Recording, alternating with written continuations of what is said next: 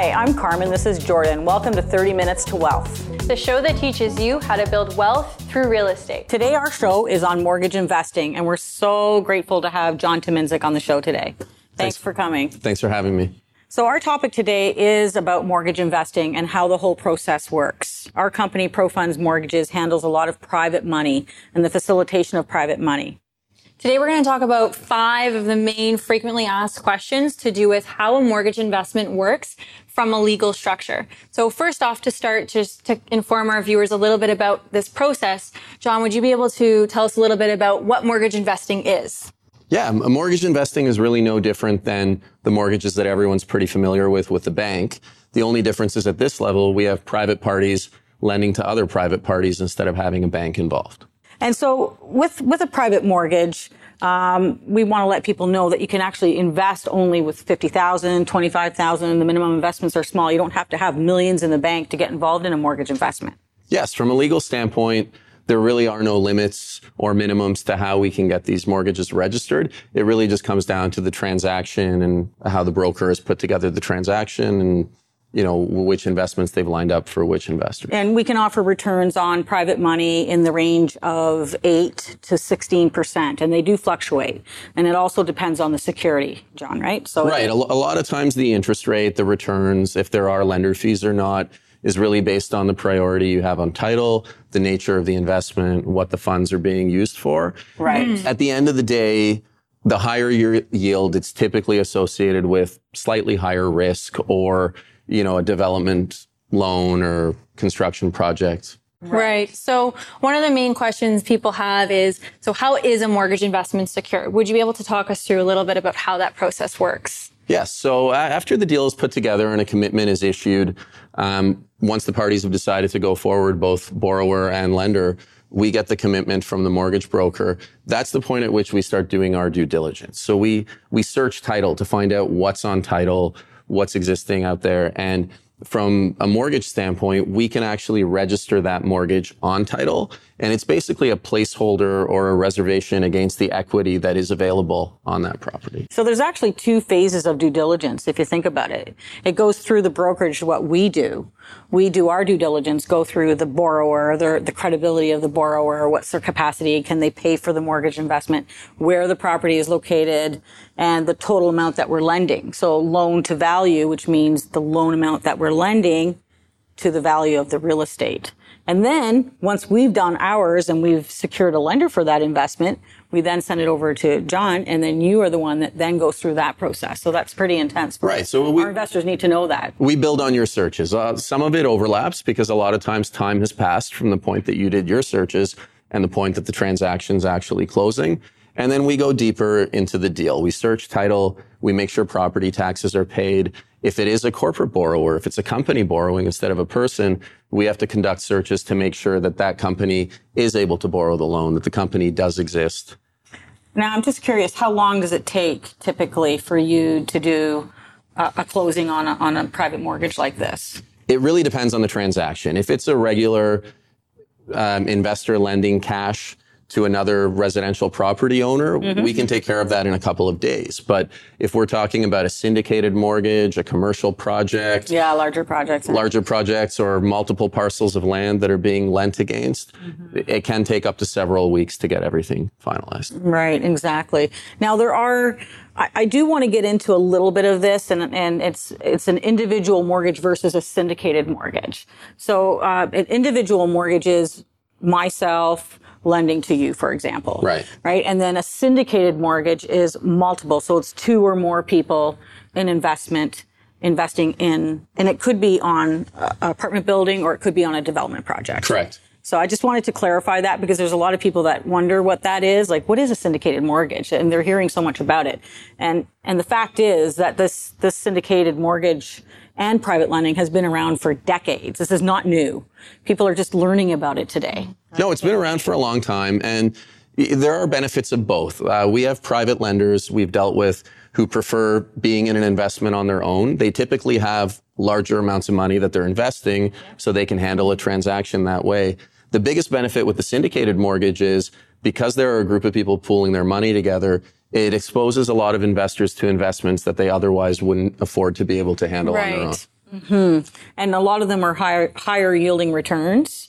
And it's not necessarily associated to additional risk. It's just that this is an opportunity that they can get into that typically larger money would require. Right. Typically it would require larger money, and a lot of syndicated deals do deal with developments or ongoing projects. And because those projects are generating money for the borrower, there are typically higher returns associated for the investor as well. Now, just to take a step back, how did you first get involved in this? What's your background? How long have you been involved in, facilitating the closings on mortgage investments? For sure. I started practicing law about 12 years ago. I've been investing in real estate myself from before that time. My family develops homes in the GTA, so that was my first exposure to it. So when it came time to set up my own practice, my network of contacts, my personal life experience, everything was based in real estate. So I chose to focus on real estate law.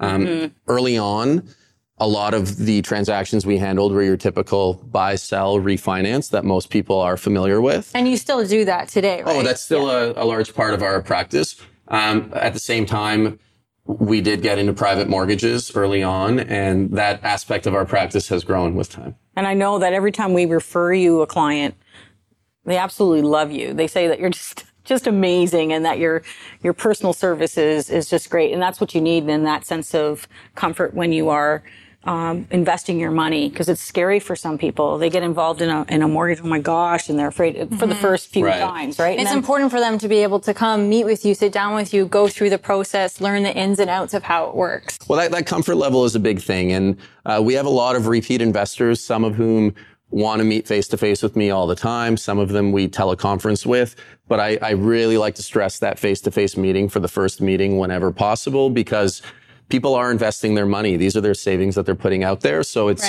good to put a face to the name and But if we have, investors all over Canada, are they still able to work with you even if they can't come in face to face? We are able to facilitate that. A lot of the documentation that we deal with can be handled electronically. It's really the first time, or the first couple of times that we deal with an investor, we need to get their ID verified and to know who we're dealing with. And how does the process of the ID verification work? Say that. How does that work? Because that's a big question as well. The good thing is, from that angle, anywhere in North America, even most places overseas, the common law system exists everywhere, and there are notaries or lawyers pretty much everywhere. So a lot of times it's just a quick trip to a notary or a lawyer to have their signing verified, to have their ID verified. Once we have that on file for future transactions, it's a lot easier to deal with each other electronically.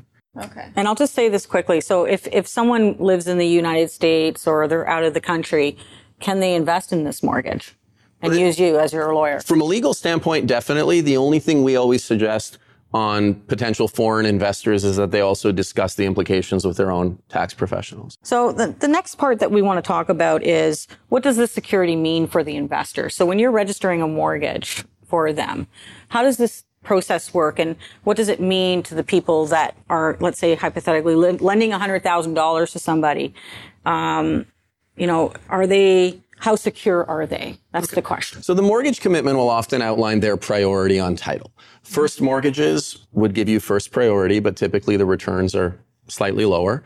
Second mortgages mean that there's another mortgage ahead in terms of priority on title. So we would start with that. We would perform our title searches to see what's actually there, to see if there are any mortgages that are being paid out and removed, to make sure that there are no deficiencies on title, and to make sure that there are no tax liens, unpaid property taxes. And there's usually quite a large list of funding conditions as well that we want met. So I know you'll go through and make sure that all of those are solidified before we close on a mortgage. Property taxes are paid. They have insurance in place, because they also need to, when someone is borrowing private money, they need to name the lender as a payee on the policy. So you'll ensure that right. So we make sure that the insurance is in place. That way, if the property were to burn down, if there were to be a payout instead of a reconstruction, the lender does get paid out before the homeowner gets a big payout of cash. Right. We make sure property taxes are up to date. We make sure utilities are up to date.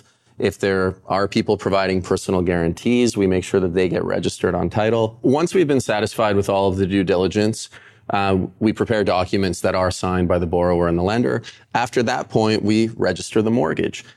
In this digital age, we do it all from our desk. So the good thing with that is we're able to register from our office. We get confirmation of that registration as soon as it's completed. So typically by the end of that day or the next morning, our investors would get an email from ourselves or even from the mortgage broker just indicating that the mortgage has closed and providing them with a registered copy of that mortgage. Excellent. Now, if there is a problem in the process of this whole due diligence, we're definitely not proceeding on the mortgage investment. So a mortgage could be canceled at the 11th hour. People have their money waiting in trust with you, and you might find something out that was registered on title that we're not aware of. Then we're going to cancel the deal there. So that could happen. It doesn't happen often. It could happen. What happens sometimes as well is, we find out that there are unpaid property taxes, or we find out that there's an old mortgage that was paid out, but it was never discharged from title. And these are things that are correctable. We would disclose it to the investors. They would be aware of it. They would have the opportunity to withdraw from the investment or to move ahead with it. But more often than not, the issues that do come up when they do come up are issues that we can correct. Right, exactly. And the important thing is that they're going to be corrected before we're going to be closing the mortgage, and you're going to be making sure that all those steps are taken. Definitely. The important thing is that they are corrected and that the investors are aware of them and are happy moving forward in spite of them. Now, you must be really expensive. Who pays for your fees? Well, the great thing with these mortgages is that the industry standard is that borrowers pay for all legal fees for themselves and for the lenders. Yeah, that's the beauty for being a lender. Mm-hmm. Being a lender, it doesn't cost anything. It really doesn't cost them anything. It really doesn't. They pay a fee to us. The borrowers pay a fee to us. They pay your fees, and they also pay the lender's legal fees, right? Right. So this works out really well for the investor overall. Definitely. They don't have to pay, so they just make their returns. Yep. And can we talk a little bit about let's talk about how they get their mortgage payments. How is that done? Right. So a lot of that will depend on the terms of the mortgage itself. There are mortgages where you receive post-dated checks for monthly payments. There are mortgages where the interest is deducted up front and there are no payments.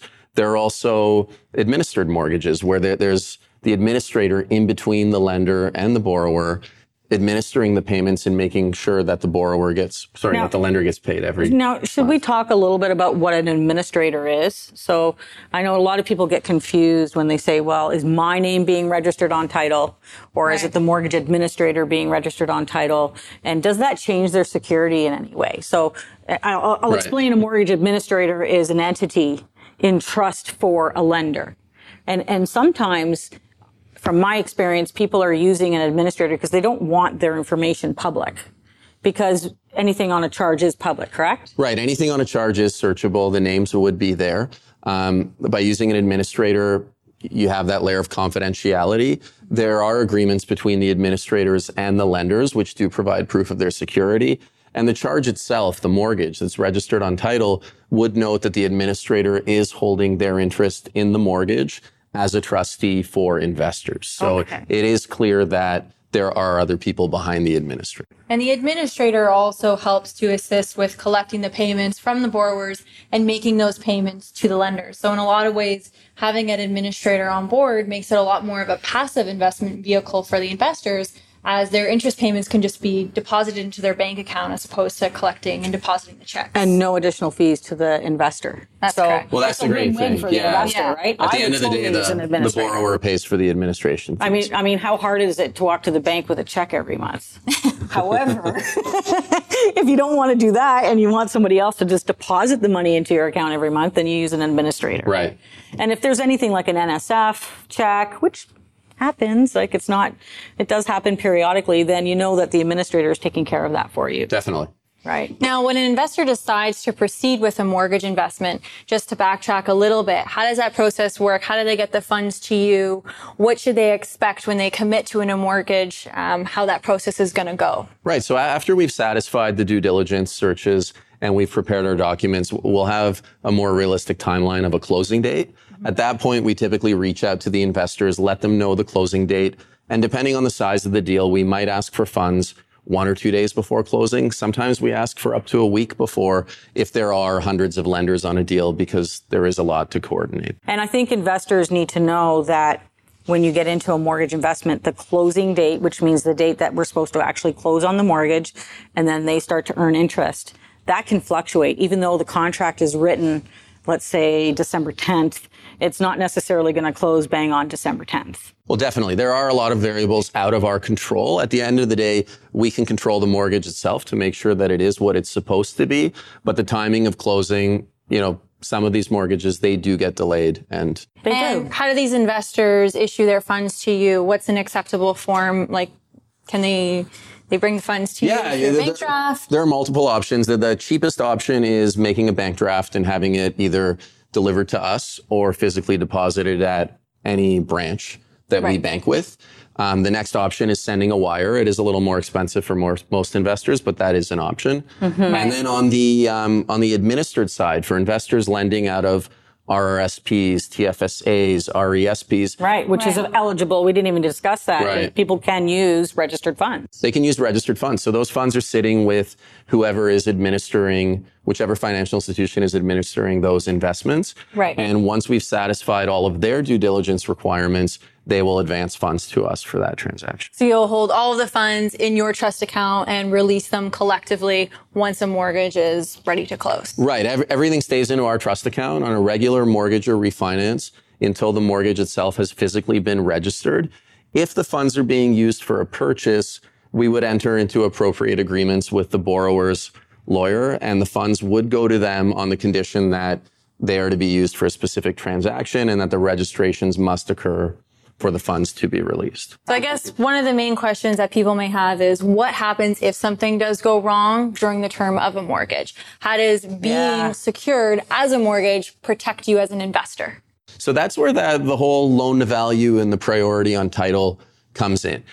Typically, things don't go wrong on these mortgages. We do have from time to time hiccups such as missed payments, late payments, and those are usually corrected within a couple of days by the borrower. And I guess it depends a lot on the back end due diligence, making sure you're getting into a mortgage where, this borrower is a credible individual, the property is good, loan to value is good. So doing that upfront due diligence will certainly help. But, what would be the case? What would be the scenario that an investor could expect if something did happen to go through an obstacle? Right. So if something went through an obstacle, typically the broker will reach out directly to the borrower, or we will reach out to the borrower's lawyer and find out what's happening. We'll give them a very short period of time to correct things. The issue before it gets to a serious point. And the beauty of a mortgage is that it's registered on real estate, unlike a stock, right? You buy a stock, you lose a stock, your history. The investor's investment, they have a tangible security. They have collateral to their investment. Well, that is the whole beauty of the security. So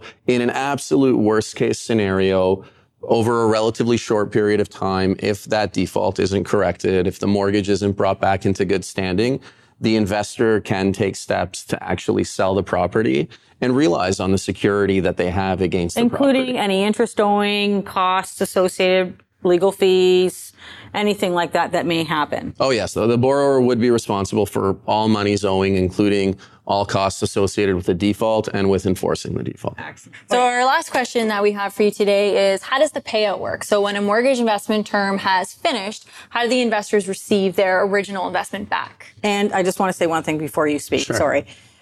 Again, with a payout, investors need to understand that it might not happen exactly on the payout date. It's not like buying or selling a stock. Right.